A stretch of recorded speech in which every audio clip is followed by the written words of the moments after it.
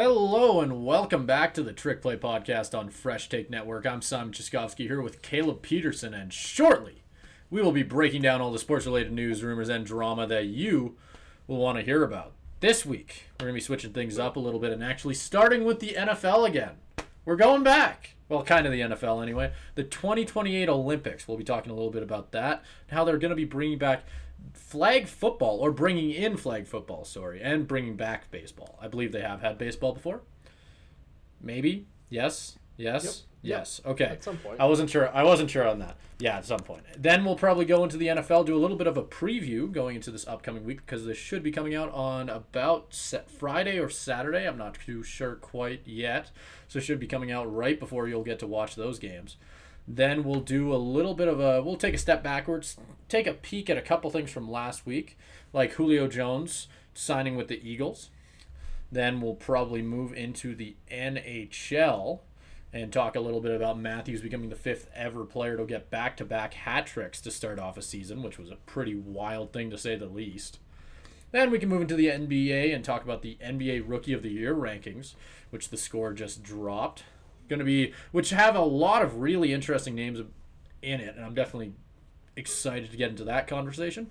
Then we'll move into the MLB and talk a little bit about some stuff that's been coming out about the playoff format. A lot of people aren't happy with it, obviously.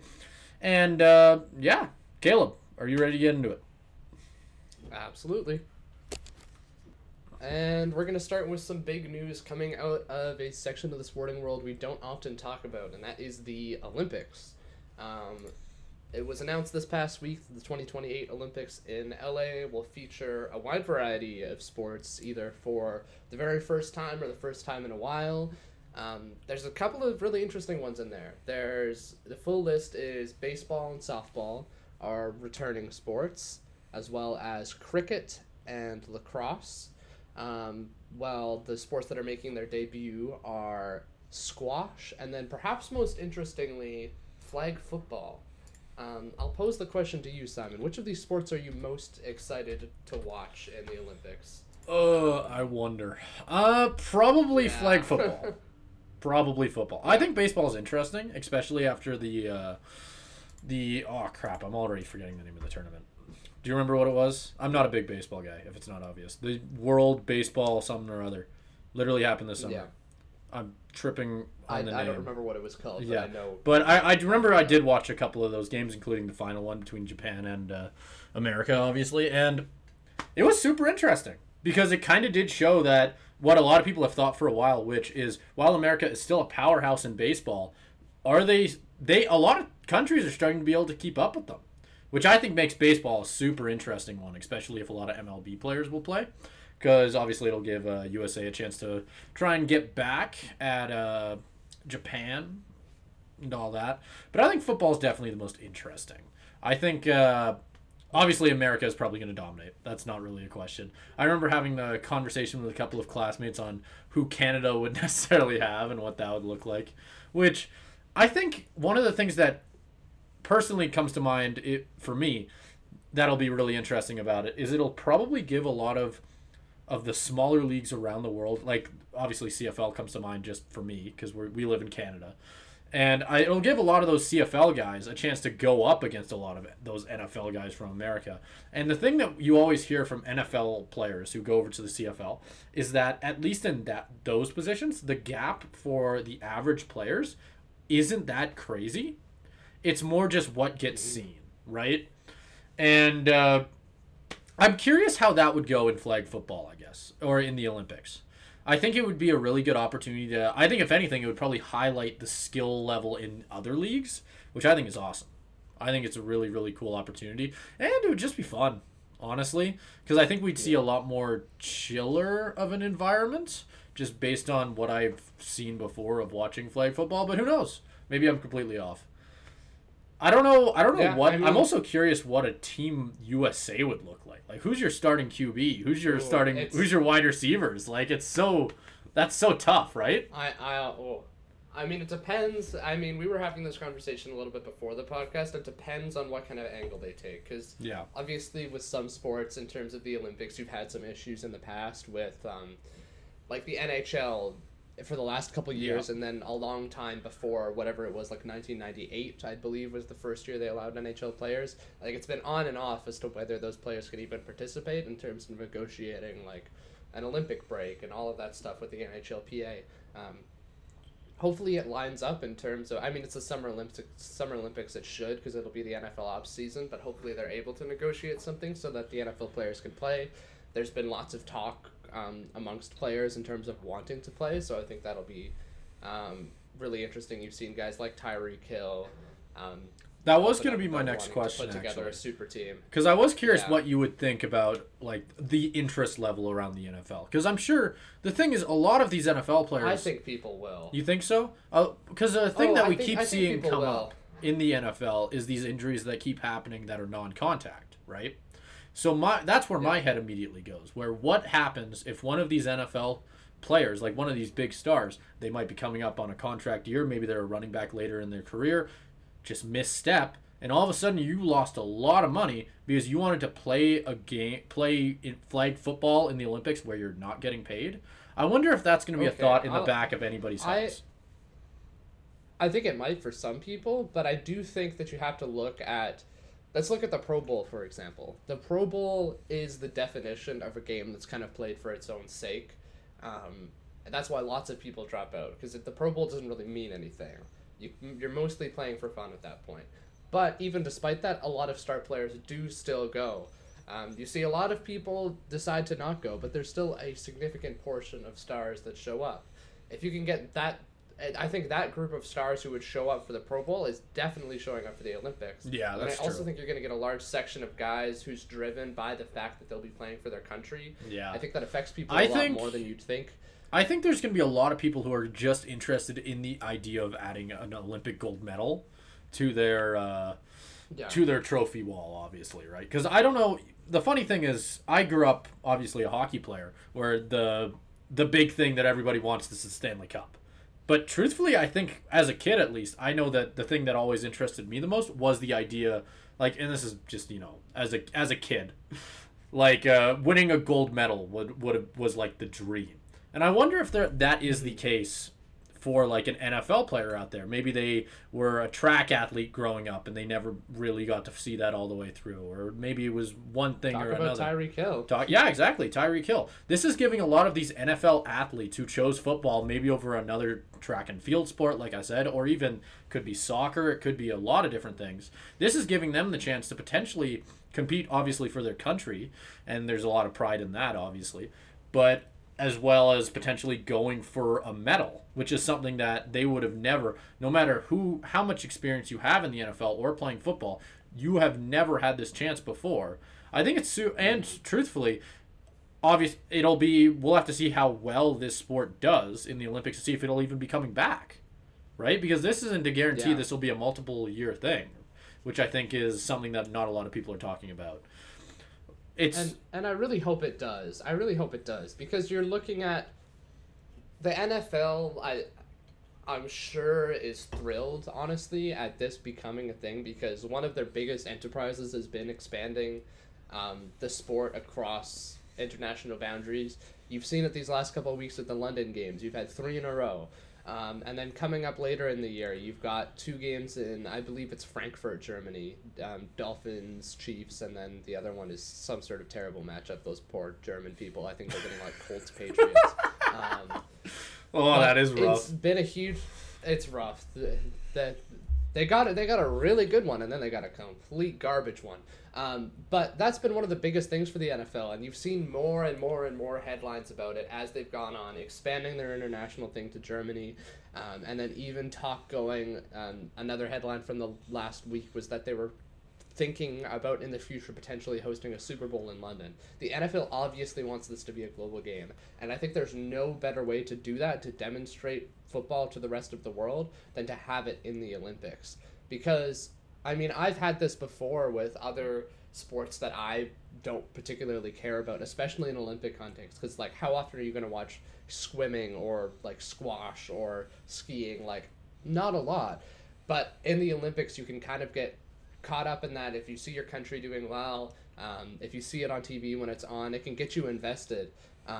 Like an example for me would be like the sport of ski jumping. I didn't know too much about, Yeah. but then there was someone who I actually knew in my junior high that won a bronze medal in the Wow. team ski jumping. Shout out to Allie. But that, like, just seeing that on the news, like, it made me want to, like, wake up early to watch ski jumping, which I never would have done before. Oh, yeah. And I think that can happen for all sorts of sports. Yeah, I remember And last in year for places me where it was football- probably swimming, watching. Yeah. What's her name? She has a brother in the NA. Alexiak, right? Yeah, where she's Jamie just not Jamie Alexiak. That's Penny Alexiak. Yeah. Like she was dominating in whatever Olympics I watched. This would have been, when was the Summer Olympics? Was it 2 years ago now? I can't remember off the top of my head. But I remember I was visiting family and they had it on the TV. And I remember I just walked by. I planned to make myself a sandwich or something, right? I ended up sitting down and watching that crap for probably 3 or 4 hours because it was awesome. Yeah. Like it's not something I have watched again. It's not something that I plan to watch again. But in the moment, it's really easy to just get trapped in that for a second, right? And just enjoy like the moment that all these athletes are getting in the spotlight. Because especially for a lot of these sports, obviously these NFL players, they're going to go right back to the glory of playing in front of like 50,000 fans every Sunday night. A lot of these sports don't get that. Like, sure, there is following for certain ones of them, but definitely not to the national level that you see at a lot of these bigger sports, right? This is the biggest moment of some of these athletes' careers. Obviously, when LeBron goes and plays in Paris, he's not going to be saying the same. Maybe he will, but he's probably not going to be saying that this is the height of his career, right?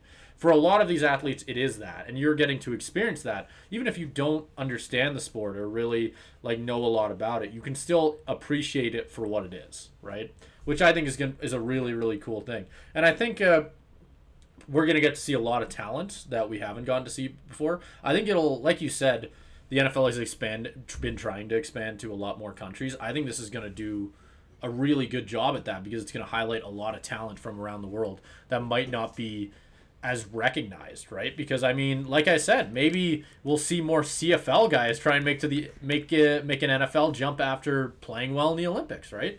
This is just one of those things where it might be giving a lot of countries that don't necessarily get recognized for football as a sport or any of these sports. It's giving them the chance to really spotlight all of their best talents, right? I think that's an awesome opportunity, and I think I'm super excited for it, even if it's like 5 years away. and it'll be super interesting to just see what kind of, because I mean, even in terms of the NFL player pool, there's been a lot more players in terms of like coming from other countries, like pulling up a list of these guys, thinking about what a Team Canada can look like. You've got guys like, I know he hasn't been doing too well recently, but Chase Claypool. You've got Chuba Hubbard, Javon Holland on the defense. Benjamin St. Juste is another kind of underrated guy. John Mechie, a younger guy. Guys like Kyle Hamilton is from Greece. Same thing with George Karlaftis, defensive end on the Chiefs. Lots of players from Nigeria. Lots of players from, like, a couple players from Mexico, lots of players from Germany, like that kind of thing. Yeah. To kind of shine a light on that would also be like really interesting, and hopefully to expand that roster even further, to start to see the kind of thing that you're seeing in other sports in terms of, like the NHL especially is the one that I think of where the game has gotten better, particularly because hockey has expanded to more than just Canada and the US. You've seen lots of talented players from other countries come in, and that's, I think, when the game has evolved the most, even going back to like the 70s and like the Summit Series between Canada and the Soviet Union.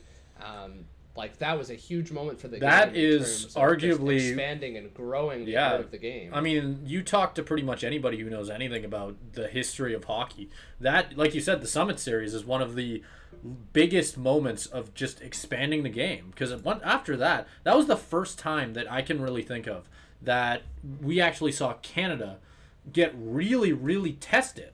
Like they were really put up against the ropes for a second there, and obviously in the rest of the 70s and the 80s, the Russians, or the Soviet Union at the time, dominated hockey. They dominated. You hear things about those Russian teams that that just describe them as the greatest hockey teams ever built. And it's those types of stories that allowed, like, and whether they were myths or truth, probably leaning towards myth, but it's not like we know now, right? A lot of those stories are the reasons that we've seen a lot of those Russian players being able to come over to the NHL now, and they started being able to make that jump. Like, it's because of all of those. This might just be the beginning for football going worldwide, right? Because sure, playing a game in England and Germany's nice, and I'm sure it's expanding the game a lot, but it's not going to do anywhere as much as it does for the Olympics. Because the thing with the Olympics is there could be 100, or no, scratch that, 1 billion people on this planet watching a soccer game, right? Watching Olympic soccer, and obviously exaggerating, but you know what I mean. There could be 1 billion people watching soccer, and they could see highlights of football and go, what the hell is that? And that is the opportunity that I think the NFL really, really, if they want anything, it's going to be that. I think this is going to be a really good chance to grow the NFL as a whole. So it's going to be a lot of fun. Yeah. And I think, like, to add on to that a little bit, I think it's important to realize, like, when you're looking at these international games, it's getting interest more from a viewer perspective, but at the Olympics it's also getting interest in terms of, like, building up infrastructure to get people on the field. I think that's the important part that's missing. In terms of actually building up these teams, because otherwise, like, these countries would have no incentive to help people train for this whatsoever. But now that there is actually an incentive, hopefully we can see even more development of basic football. Well, it's also the fact that obviously a lot of countries really care about their Olympic performance, right? And in a lot of cases, you could see football as a very open game, at least because obviously other than the U.S. The U.S., but that's not the gold medal isn't the only one people are going after, right? Because think about it like this: other than that gold spot, sure, you can argue that Canada is going to have a good football team. Just put that to the side for a second, right? That silver and bronze is wide open. Anybody can take it. Sure, there are players from the NFL, or at least just on a surface level, but there are players from the NFL who have come from other places. But compared to other sports where there are players from all over, athletes coming from all over the planet who are all almost equally as good. In some sports, it's the difference in half a second or a quarter of a second, right? In some sports, it's like a couple of inches or what have you, right? That in football, it's going to be different because we're going to see one team dominate everybody else, and that silver and bronze are going to be really, really competitive, at least in my opinion. Yeah, which I think is going to have a lot of intrigue. It'll also be interesting in terms of NFL scouting. I know XFL, USFL has opened up a lot of doors for guys coming into the NFL. Again, like watching the Cowboys again on Monday night, like I said it before, but it's so cool to see guys like Cavante Turpin and Brandon Aubrey get shots. When they would have never had these opportunities if that avenue to just be seen didn't exist. Who knows what can happen in terms of scouting people from other countries on the Olympics, because I'm sure NFL GMs are going to be watching. Oh, of course. Because if you can find that gem in the rough, like, it's going to be so worth it. Well, like I said about the CFL, like, a lot of these CFL guys are going to get a chance to play against a lot of these NFL guys. And what happens if a CFL corner somehow plays well against an NFL corner? All of a sudden, or an NFL wide receiver, all of a sudden, Nathan Rourke starts as what? Yeah, lighting up people. Exactly, right? Like, what happens if all of a sudden, what happens if all of these CFL guys start playing really, really well, and all of a sudden all of these NFL teams are like, wait a minute, you're telling me those guys have been up north the whole time? I want some of them. And then you start bringing down all the CFL guys, and I think it'd be really interesting. I think it's gonna give a really good opportunity to grow the game. Mm-hmm. Yeah, I completely agree. So we're going to be moving into the MLB a little bit now, as right now we are in the middle of the playoffs. It is Wednesday, so a lot of things can happen between where we are sitting right now in the week and when you will probably be watching this. But nonetheless, we're going to talk a little bit about the playoff format, because there's been a lot of people really upset about it. Obviously, with a lot of big changes coming in. Last season was the first year that it came in. It's year 2, as Manfred made sure to point out to everyone who was mad about it.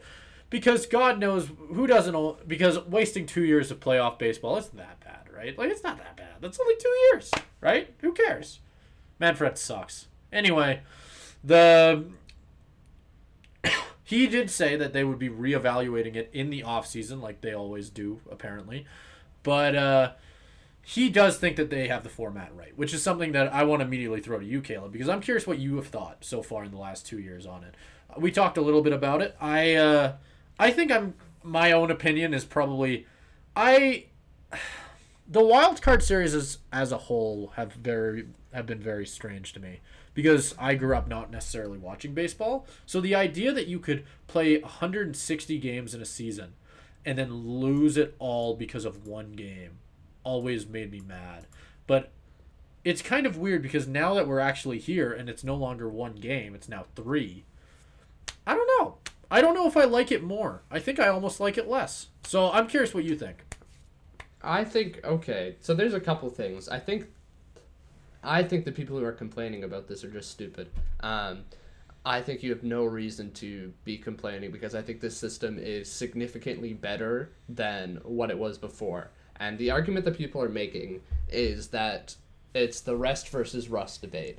And especially this postseason, we've seen lots of good teams. We've seen like the Atlanta Braves, the LA Dodgers, the Baltimore Orioles, who all got their little bye weeks or whatever it is, like 5 days of rest or whatever. And now would people put that on a coincidence. People are, it could be coincidence, but people are complaining essentially by saying like it's actually putting these higher seeded teams at a disadvantage to not be like in game shape because, well, it could be a coincidence. You are also seeing that they are getting not just beaten but blown out, right? I believe the Dodgers were swept. I believe it was 3-1 for the Phillies over the Braves. The Orioles were swept. Like, it's not even close. I think to your point, that can't really be put all on that because there's a million other factors. B, I think if you are a team where a few days of rest makes you that much worse than you were the entire season, I was gonna say that is on the team, and that's not on. That's on the coaching for not having your guys ready to play. This. Every time that, in my experience, on teams that have gone to the playoffs, even in minor hockey, right, minor league sports, generally that, especially when you have a break, the team still stays very close knit to make sure that over that week or over however long you are going to have on a break, that you are still going to be in shape. Because you can't sit on the couch eating chips for a whole week because you're going to show up 10 pounds overweight and suck, which I think is the worry that a lot of people have. But these are professional sports teams, and I don't see that being a factor. I don't think these teams are showing up out of shape because they didn't play for a week. I don't think that's going to be the case. Sure, you can make the argument for rust, and maybe you're saying that all of these best teams are playing at a disadvantage, but I'd almost argue that's a good thing to a certain degree. Like, maybe you want to put the best teams at a disadvantage.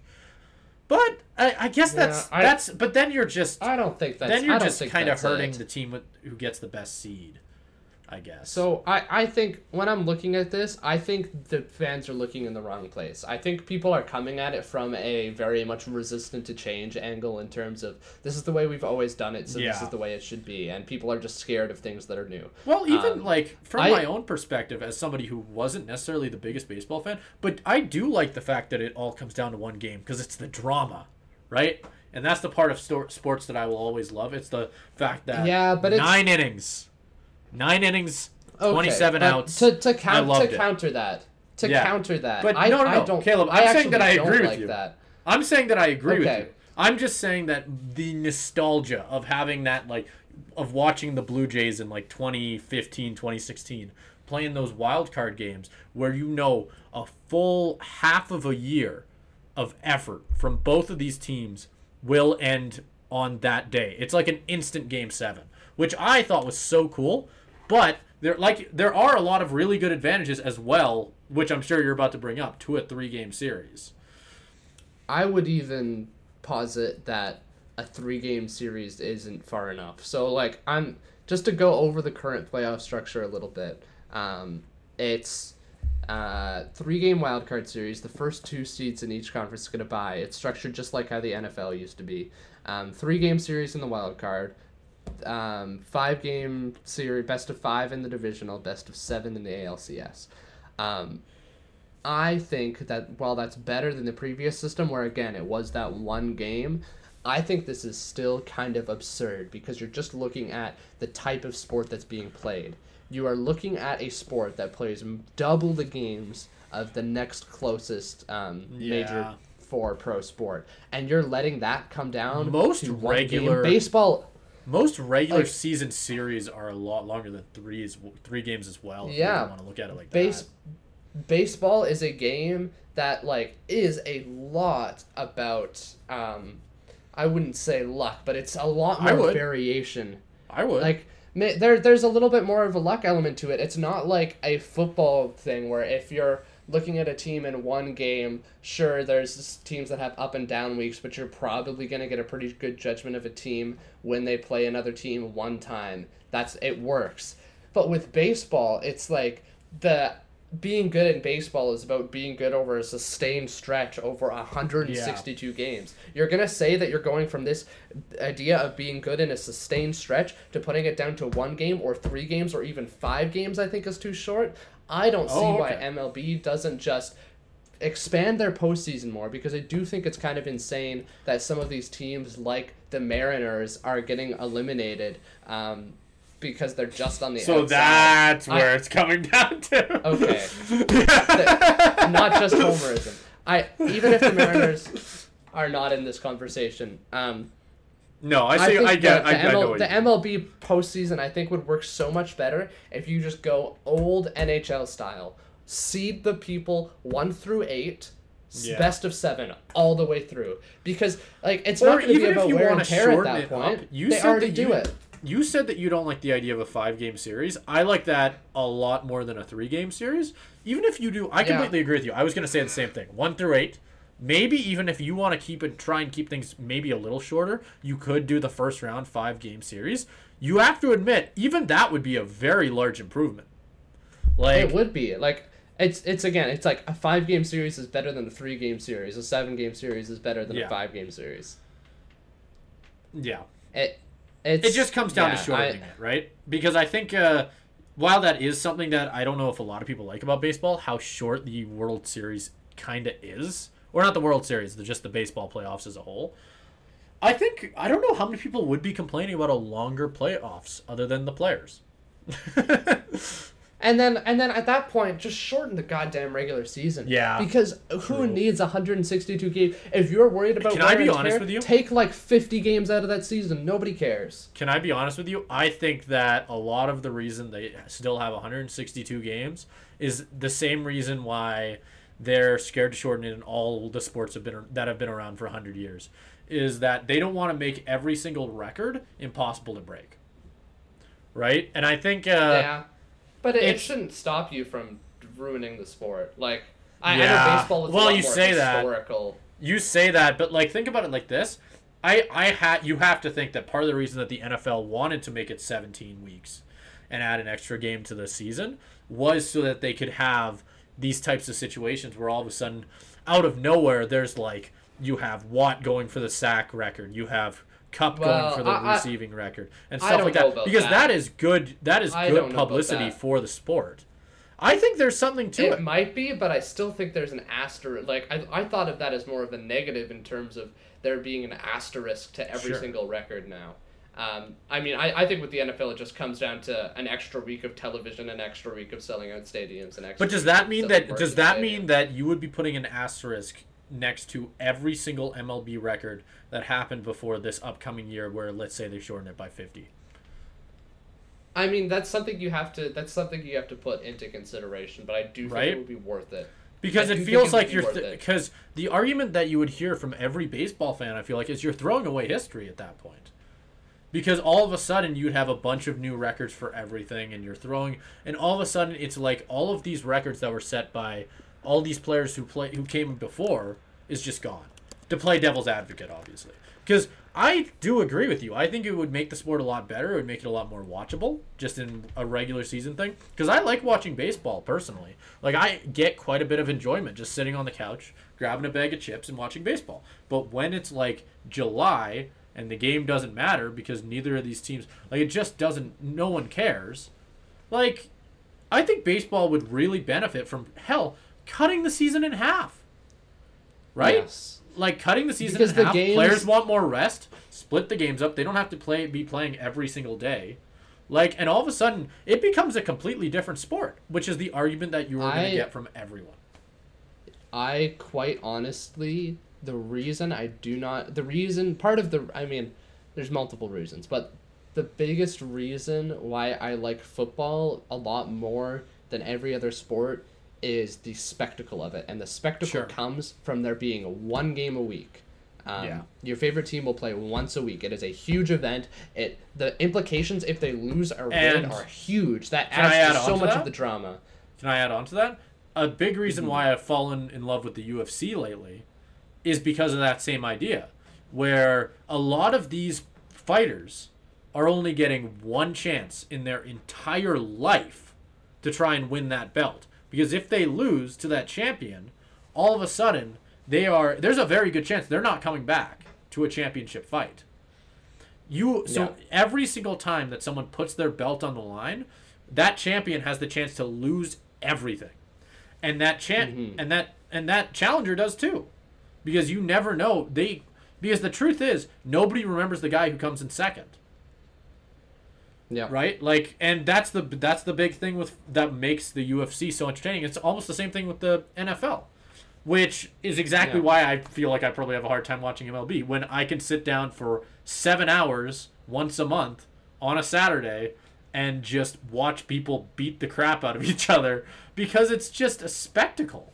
Like, it just feels so much more. Yeah, so many incredible moments can come from that because let's say, obviously they can't because of actual physical limitations with the UFC. But if they were, for example, the best fighter in the world is probably Alex Volkanovski, and I will get yelled at for that, but he is.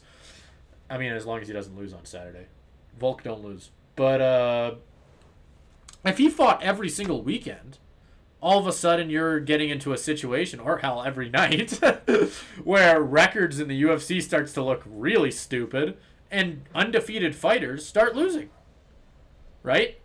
When you shorten the season, you allow for incredible things to happen, like undefeated seasons, like you see in the NFL, undefeated records, like you see in fighting. Like, it's stuff like that makes sports so entertaining to watch, because all of a sudden, you could be near the end of a season, and you're not only fighting for playoffs, you're fighting for a chance at history, and you just don't see that as much in baseball.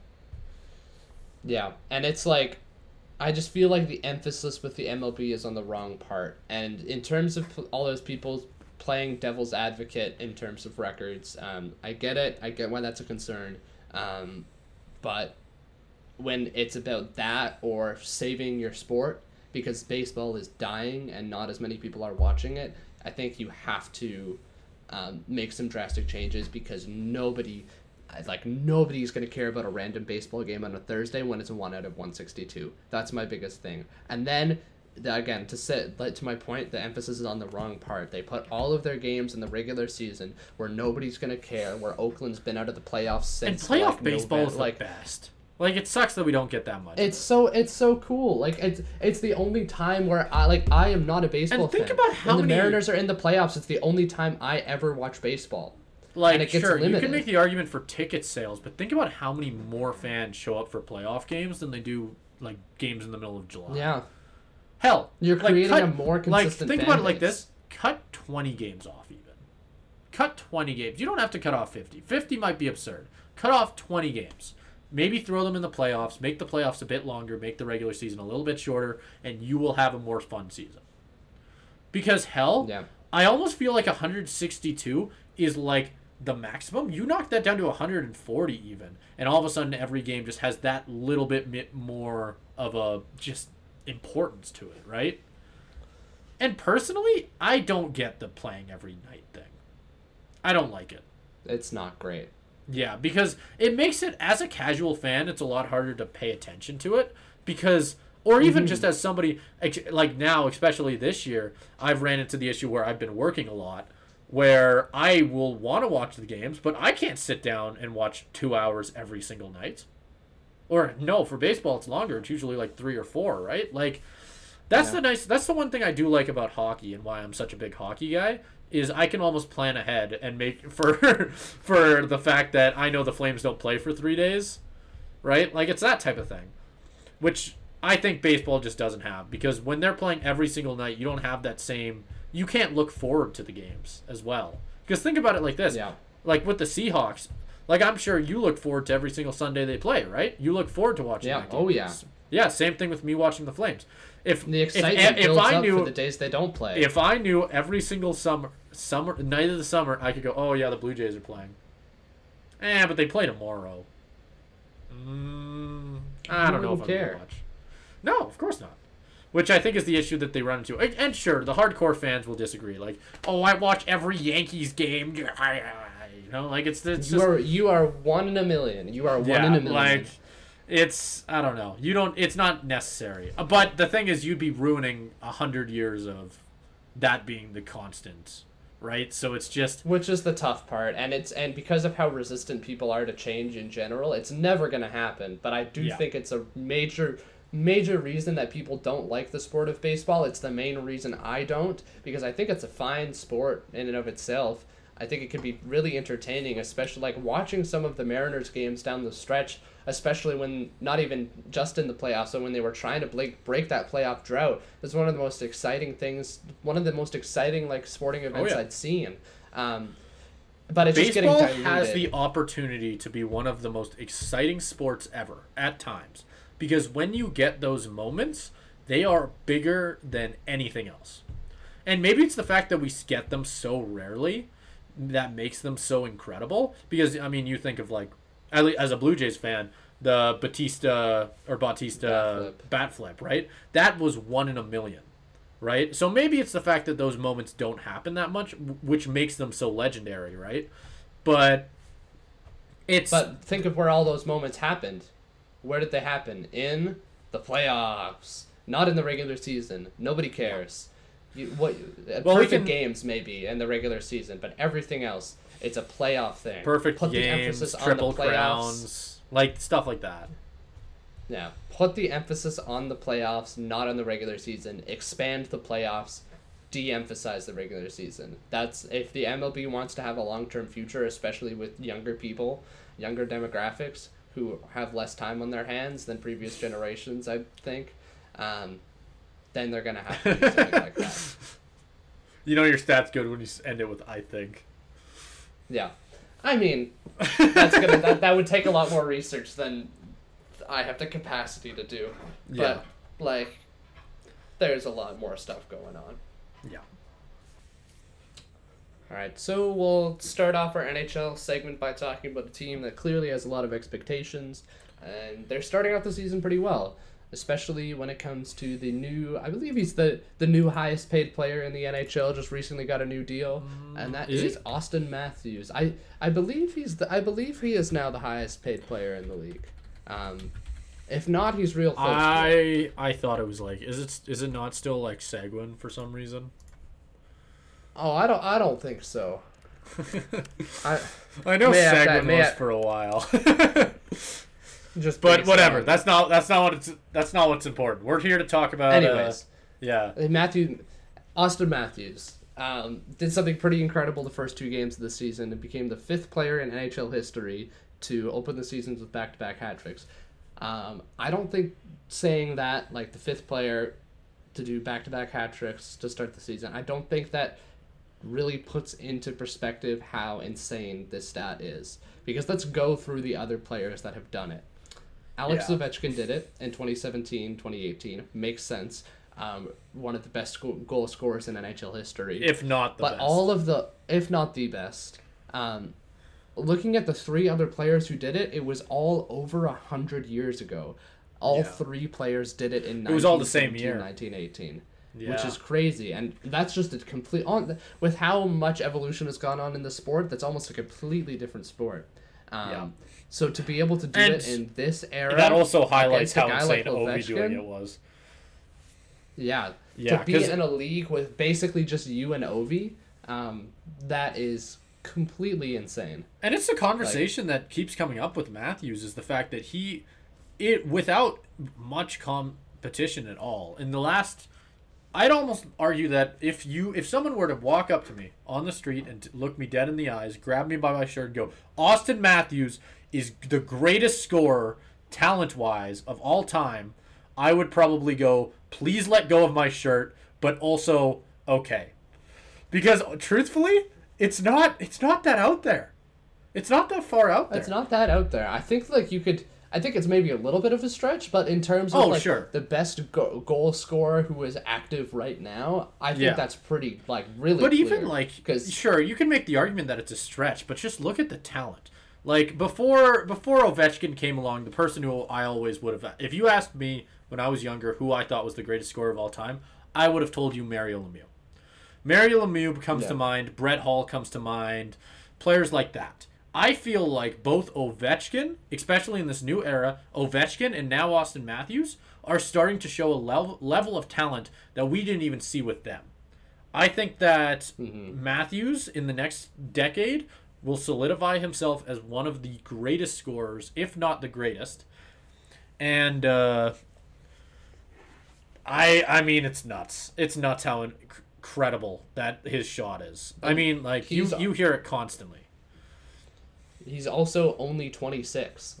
He's got how a many new goals does he have contract on his left him in. 305 in 483 games. That is good enough for 5th all time in the entire Maple Leafs franchise history. Which, isn't considering that how nuts? long and storied of a history they have, it's pretty insane. And all of the guys, so just reading this goal list in terms of the top 5, you've got guys like Matt Sundin, obviously. He has 420, so Matthews is close. Which is even more crazy considering that. Yeah, I was about to ask. How many games? Matt Sundin did 420 in 981 games. Yeah. And Matthews is already approaching that with only 480 under his belt. So, even going down the list with the rest of the guys too, it's a very similar story. I want to look into something while you can keep going. I'm going to look into something because I want to share a stat in a second once I get it. I'll keep going because the rest of the list, just in terms of, think about this in terms of games played. Daryl Sittler has 389 goals in 844 games. Matthews is maybe with his production, because he was scoring he scored 41 goals last year, 40 goals before, so he's about 2-ish seasons away from doing that, so he'd do it in 300 less games potentially. Dave Keon, 365 in 1,062 games. Ron Ellis, 332 in 1,034.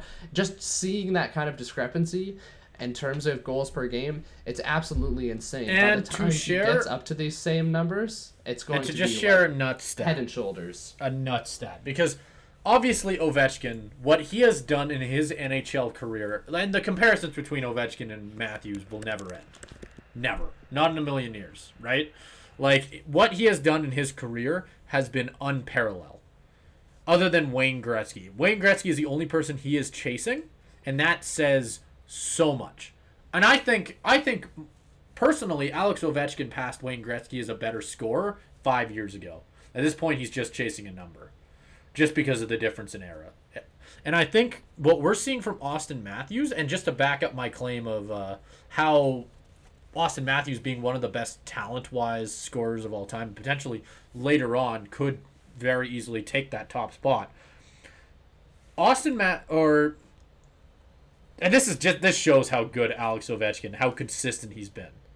He has scored a goal in 60% of the games he's ever played in the NHL, which is ridiculous. Austin Matthews is 56%. Oof. And that's assuming he doesn't get better. Right. Because, like you said, he's only 26. And Ovi only got better at scoring with time, truthfully.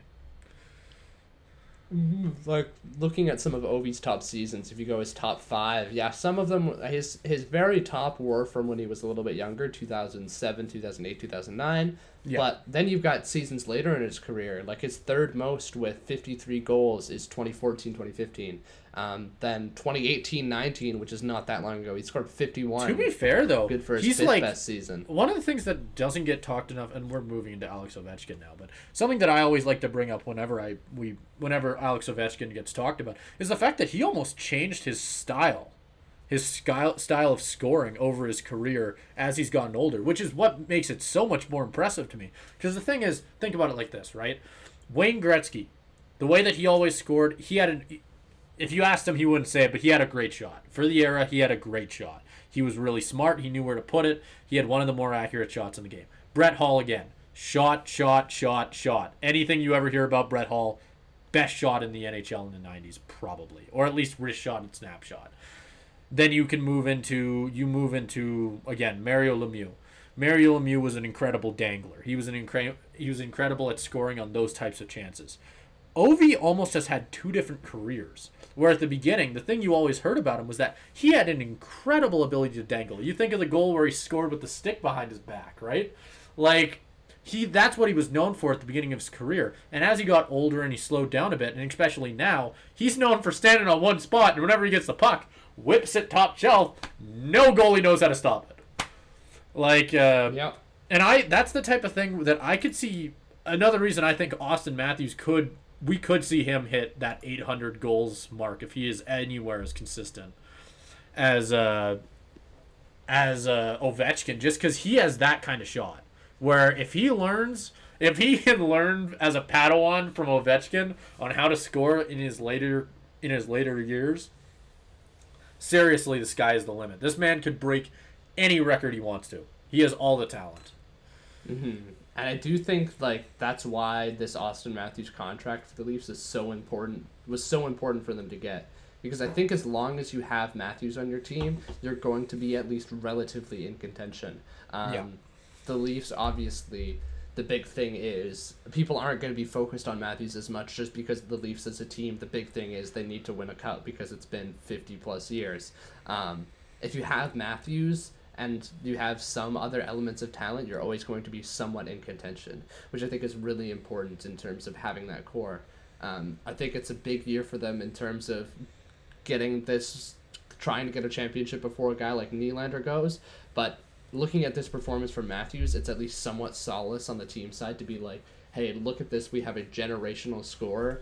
Even if we lose a guy like Nylander, we're still going to be okay, and we can still build again around him. And if we want to go to the Maple Leafs and talk about them for a little bit more, just to highlight how good of a start they're having, a stat that immediately stuck out to me is currently, and obviously 3 games in, but currently they have 6 players or either above or at a point per game, including 2 defensemen in John Klingberg and Riley, which a lot of people haven't been talking about how good Klingberg has been this year.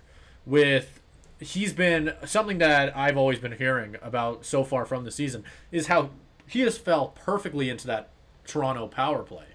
And he is almost what they've been missing in that spot where he is that power play quarterback that they never really had. Sure, Morgan Riley's great and all that, but that's what John Klingberg is. He is a power play quarterback. And the issue with Morgan Riley is that he's obviously, when you're looking at a power play quarterback, you want the guy like Morgan Riley's skill set works really well for that because he is entirely offensively focused. But I think the other thing that John Klingberg provides is someone in those clutch situations looking at overtime. Because when you get Morgan Riley on your team, it's all offense, and then when it switches up on you, you have literally nobody to help just because of how focused he is on the offensive side. With John Klingberg, it's a little bit more of a balance to where if you're on the power play and, oh no, something's coming back shorthanded the other way, it's not as much of an issue. Because I know it may seem like a small thing, but the Leafs were really getting afflicted by shorthanded goals last year. To be able to have somebody who can give you the offense that you need, direct the power play like that, but also have the ability to flip on a dime and go back and defend, I think that's a big thing. And gives them a lot more depth as a team. in terms of handling multiple different situations. Yeah, I totally agree with you. I think that's also a really important part of the power play because you still need to... 4 people on the ice is still 4 people on the ice. You don't just get unlimited shots on the goalkeeper for 2 minutes. And that's something that a lot of people tend to forget. Or at least when they think about teams like this. Which is why, exactly, having a guy like John Klingberg, who he's more balanced... But I think he's also still... I would still make the argument that he is a better offensive power play quarterback. Sure, Morgan Riley I would take as a better 5-on-5 defenseman. But special teams wise, give me John Klingberg, at least in this situation, right? I think that he's just he just has the head for it. He's smart, and like you said, he's good defensively in those situations where because the thing with shorthanded goals or shorthanded opportunities is more than often it's caused by too many forwards deep in the zone, and usually it's multiple shorthanded forwards going down on one defenseman. That is usually what it is. So. You want somebody who isn't afraid in that situation, which John Klingberg won't. Like you said, he is just better. I would take John Klingberg in that situation over Morgan Riley, which is exactly why I think this power play, we've seen a really, really good power play from the Maple Leafs in recent years, but I think this power play is just going to be even better. Like, this is probably the best. I think we are looking at the best power play in the NHL right here. And if it wasn't already close, right? Like you've already roll out a lineup of Matthews, Marner, Nylander, Tavares. Last year the argument was always between Edmonton and Toronto, because obviously Toronto. One side. Well, this year I think it's a lot closer because obviously you look back at Edmonton last year. It's not necessarily that they've gone better. It's just that they've gotten worse, sorry. They haven't gotten better, and Toronto added one of the better power play defensemen in the NHL. They literally have and now that you have Klingberg, I'm more than happy putting Riley on that other side. That works perfectly for the power play, right? Like, I think that this is going to be perfect for them. And, I think that we're going to see a very strong power play, if not maybe even a historically good power play from the Maple Leafs. You do not want to take a penalty against this team. That is for sure. You really don't. You really don't. You really don't want to be coming up against any aspect of this Maple Leafs offense, and hopefully they're able to sustain that through the playoffs. I mean, there's you can build up a lot of hype. Well, I don't know if me and you can agree justify. On that, but... I know, but it's you can obviously build up a lot of hype around this Maple Leafs team. Obviously, this accomplishment by Matthews should be celebrated. Yeah. It is all for the Leafs about. I can put my Leafs hatred to the side to respect history being made, because that back-to-back hat tricks is absolutely incredible. This man just had more hat tricks in 2 days than I have in my entire 14-year-long minor hockey career. So I tip my hat, if I could take it off my head, to you, Austin Matthews. Thank you guys so much for watching this week. Hope you enjoyed all of our segments. If you did, make sure to give us a follow on all of the places. You know where we are. Instagram, Twitter, TikTok, all that good stuff. Follow us over on the Fresh Take Network. That's where you can get all of our audio podcasts, everything like that. Oh, yeah. But other than that, you guys know the drill at this point. I'll do my shout-out for this week.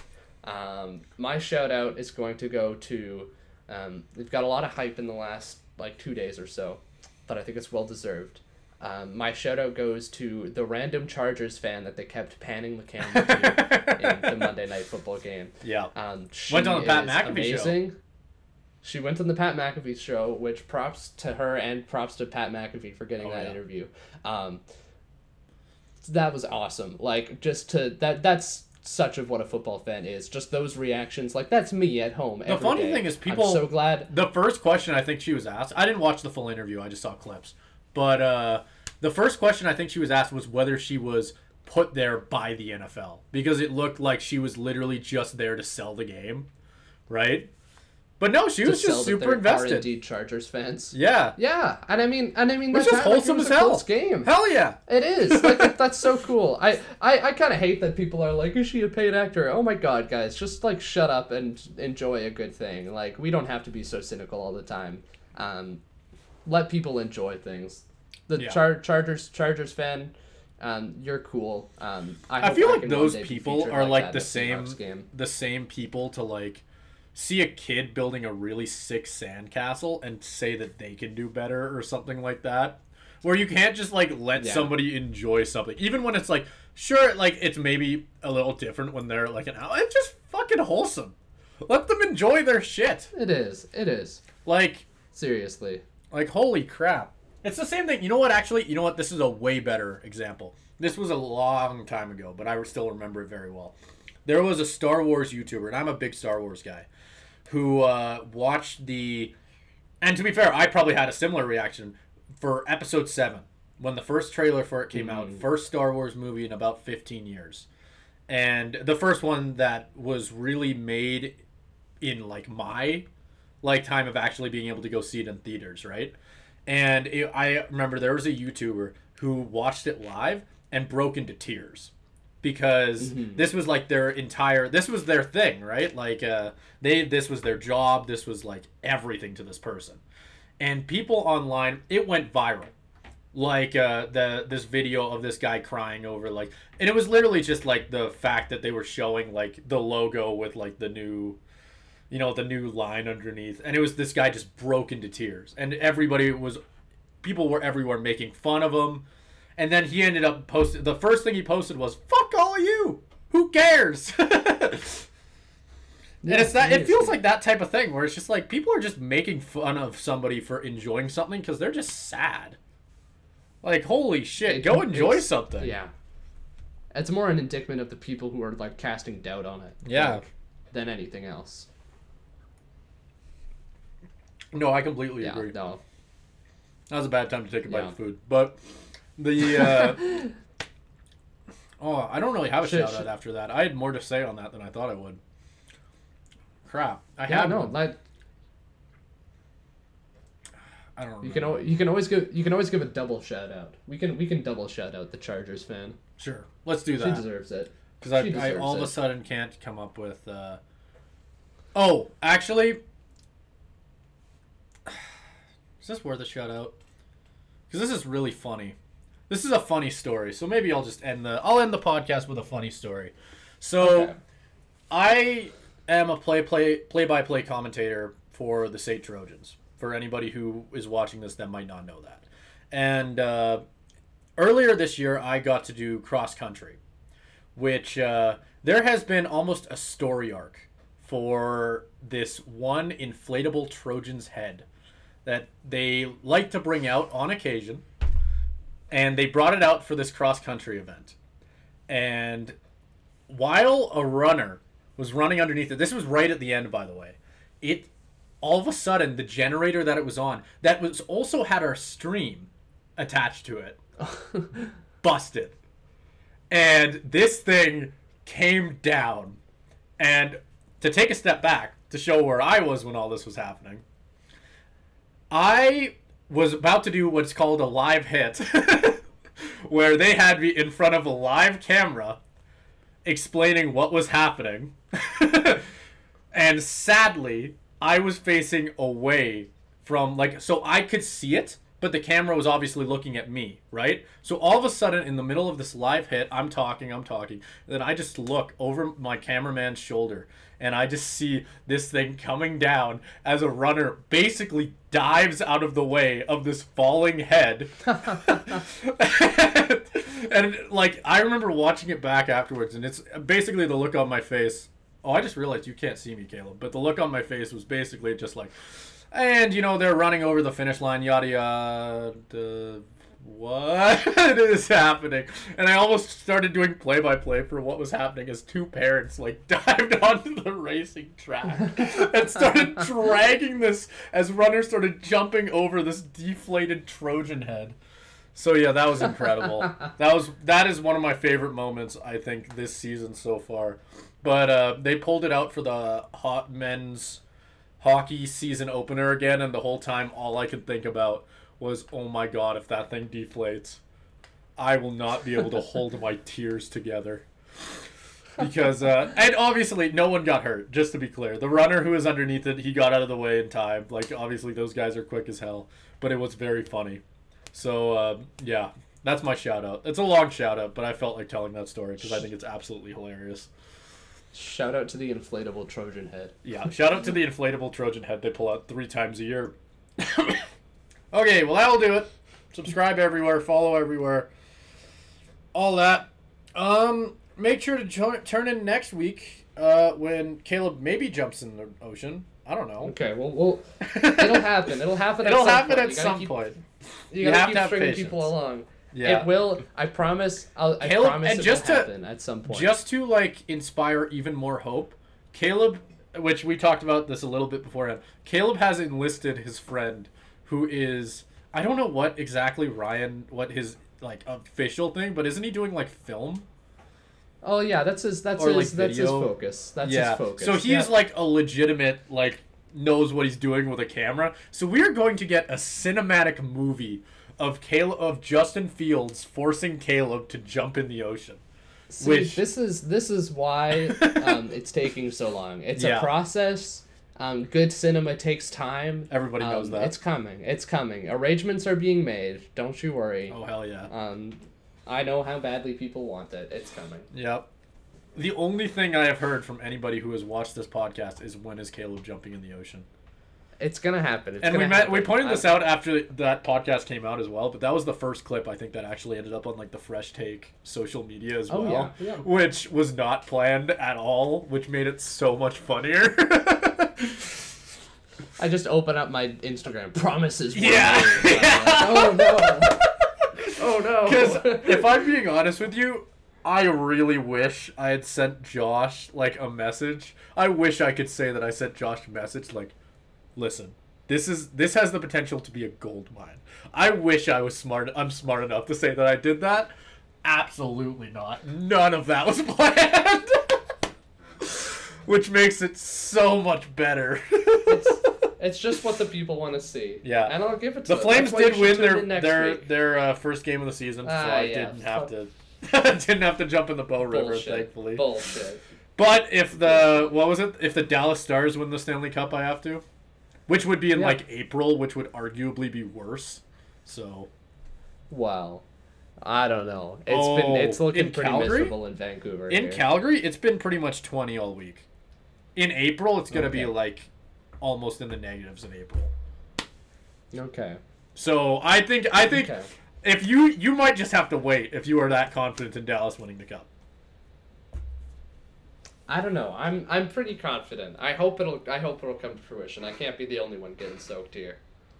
Yeah, that's fair. Well, I think I'm sure the podcast is young. I'm sure I'll end up making a stupid prediction at some point. Like when the Flames make the playoffs in like the 2nd seed, I'll say the Flames are winning the cup, and then I'll end up having to like, I don't know, drink a liter of maple syrup or something stupid. Because that is the type of bet I would totally make. Yours is jumping in the ocean. Mine will be something incredibly specific and terrible. Oh, I'm looking forward to that. I am so looking forward to that. Yeah. Oh, I'm sure. No, the funny thing is I'm laughing now with the total understanding that I will get my comeuppance. Oh, yeah. It'll come eventually. I have been known to make some bad predictions. It'll happen. It'll happen. Yep. And when that day comes, I have no fear. You folks should be here for it. I have no fear. It's going to be great. I will take it with pride and with honor. I have no issue with that. I am excited for whenever that day comes and the comedy that will ensue. Oh, I am too. Although I don't know if I'll be able to quite get the same level of filming mastery that you might get on yours. We'll fly Ryan out. Yeah, maybe that's what we have to do. We need to fly Ryan out here so that he can record me drinking a fucking liter of maple syrup or whatever. Anyway, that's been it. This has been a very long outro. Thank you for watching. This was a shorter episode than the last couple of weeks, which was purposeful, because I while I do enjoy the long form content, I do 100% think that there is a total audience for that shorter stuff. So this week's more for you. I think. I mean, we hit pretty much everything. I think pretty much every sport. Oh yeah, which is always yeah, good. I think so. Like I'm happy whenever we get to talk about every single one because it just makes things more fun. Like I feel like in the last couple of months we've had a lot of NFL and a lot of hockey. Hopefully, at least my goal or my promise to you as the viewer is that hopefully with the NBA starting up, NHL starting up, NFL is going to be going until January. MLB's ending, but not much we can do with the timing on that. We will be doing our best to cover everything. So Yeah. I think you can continue to expect that. Stay tuned. Stay tuned. Subscribe.